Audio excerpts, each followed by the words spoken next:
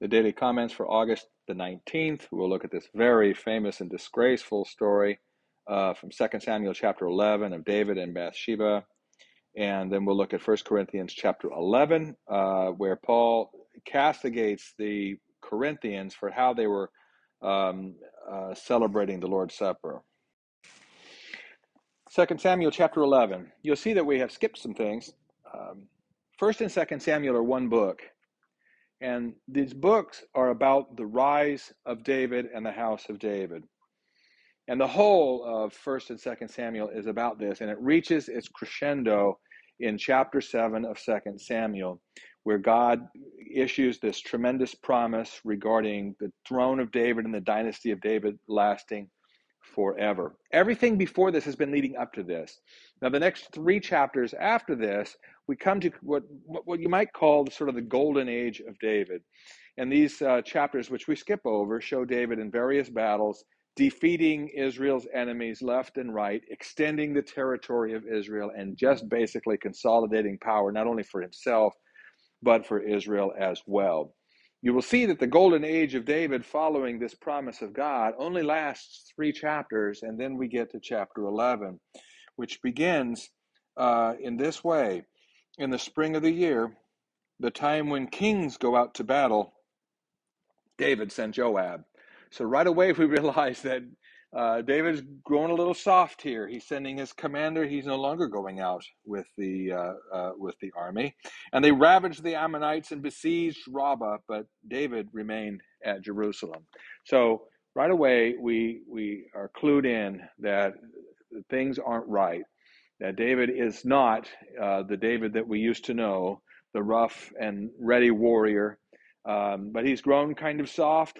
We're going to see that he's not only kind of soft, but he's also become rather self-indulgent and willful as well. Well, I mean, as the story unfolds, it's a very familiar story, but when you think about this man after God's own heart exhibits a great deal of wickedness here, and not just wickedness in the sense of weakness. He sees Bathsheba and he's tempted by her. It's not that. It goes well beyond that. It's all quite premeditated and calculating and quite horrible. We see that David not only sees Bathsheba, but he inquires who she is and arranges to have her transported to him in the palace where he sleeps with her. So David is willful and self-indulgent. Turns out David is also very, very unlucky, because then he receives word sometime later from Bathsheba that she's pregnant. This is a problem for David because everybody knew what David had done, but Uriah didn't know, her husband. Uriah's been on the battlefield, and the thing is now Uriah could not be the one who got Bathsheba pregnant because he's been out on the battlefield where David should have been. So now the thing is going to be known. So David becomes conniving and calculating to see what he might do, and conspires further with our lovely friend Joab, who he commands, Joab, the commander of the army, commands to send Uriah back and on some feigned messenger or something like that, with some message to the king. And when Uriah gets there, David chats with him about how the battle is going and invites him to stay and go home and essentially spend the night with his wife. Well, David is assuming that Uriah would do what David would do and did do in this circumstance. But Uriah was of finer character than what David is showing right now. He refuses to go home. Basically, the idea is that that God's armies are out in the field, and this is part of a military duty that I'm here, and I'm not going to take advantage and go home to my wife. Well, this is a problem for David because he needs him to go home to his wife so that nobody will know that the pregnancy was David's and not Uriah's. You see, that's the whole point. So David invites Uriah to stay another night. This time he gets him drunk, figuring that, David's surely figuring that if he won't do what I would have done, maybe he will do, if he's drunk, what I would have done and go home and sleep with his wife. But Uriah apparently has too much character even to do that. Even drunk, he knows better. He knows well what his duty is. And at this point, of course, poor Uriah his fate is sealed. This time now, we go from bad to a little bit comedic to positively dark. Now David sends Uriah with the message to Joab himself that will seal his fate. Joab is to arrange the armies in such a fashion and then withdraw at a strategic time that Uriah will be killed in battle and nobody will know. And so that's exactly what happens. And then you have this very cynical deal where, David comforts, tells the messenger to go comfort Joab. It's okay. Things like this happen. The battle devours now one and now another. You can see how David is justifying this in his own head. Yeah, Uriah died. Yeah, I had him killed. But he might have died anyway. Lots of people are dying out there. And so, the messenger sent back to Joab telling him, everything's fine. I told David what you told me to tell him about Uriah. And then it says David had Bathsheba brought to the palace and brought to him. And then the text ends very, very ominously. But the thing that David had done displeased the Lord. It sure did. And we're going to see that much of the rest of David's reign is going to be very much tainted by what David has done here and the consequences of this turning from the Lord. So we'll talk more about that beginning tomorrow.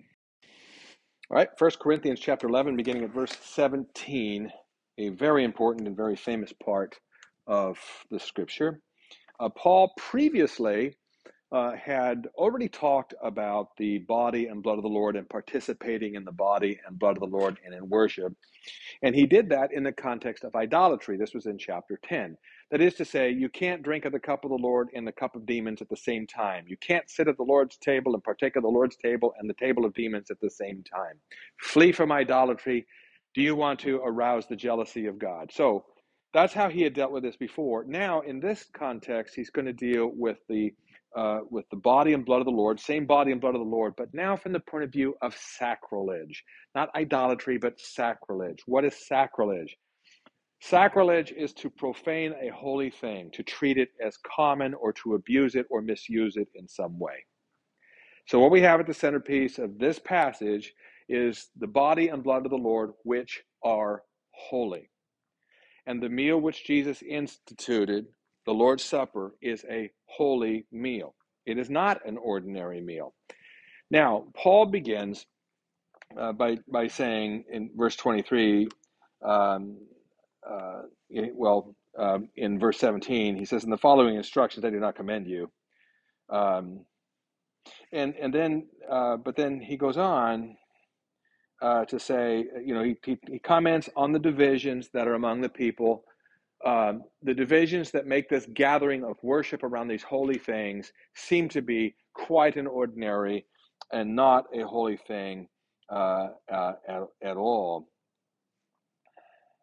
He says, when you come together, in verse 20, it says, when you come together, it is not the Lord's Supper that you eat.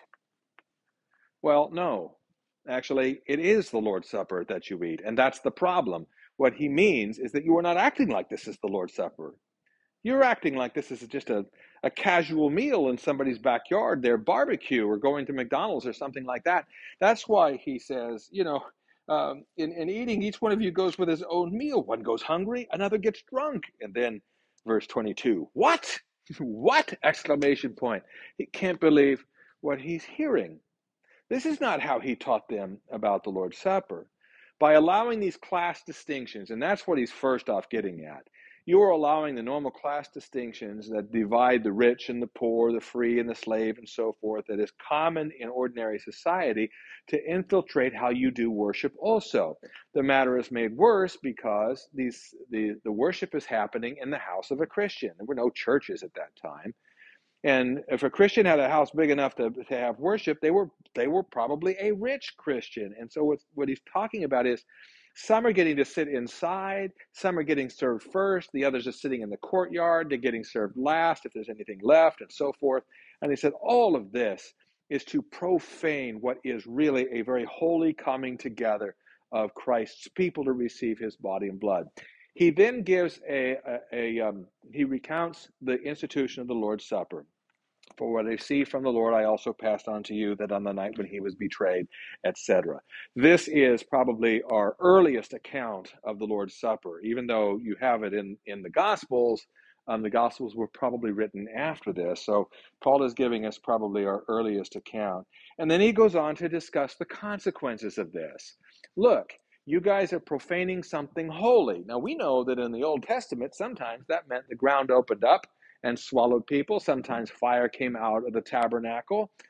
Sometimes diseases of various kinds and boils and death of all sorts of things happened when, and remember Uzzah who reached out and touched the ark of God. All of these are acts of sacrilege, whether intentional or accidental. And Paul is saying that's what you're doing here. And that's why some of you are weak and sick, and some of you have even fallen asleep. He means died. Now, he uses the word judge.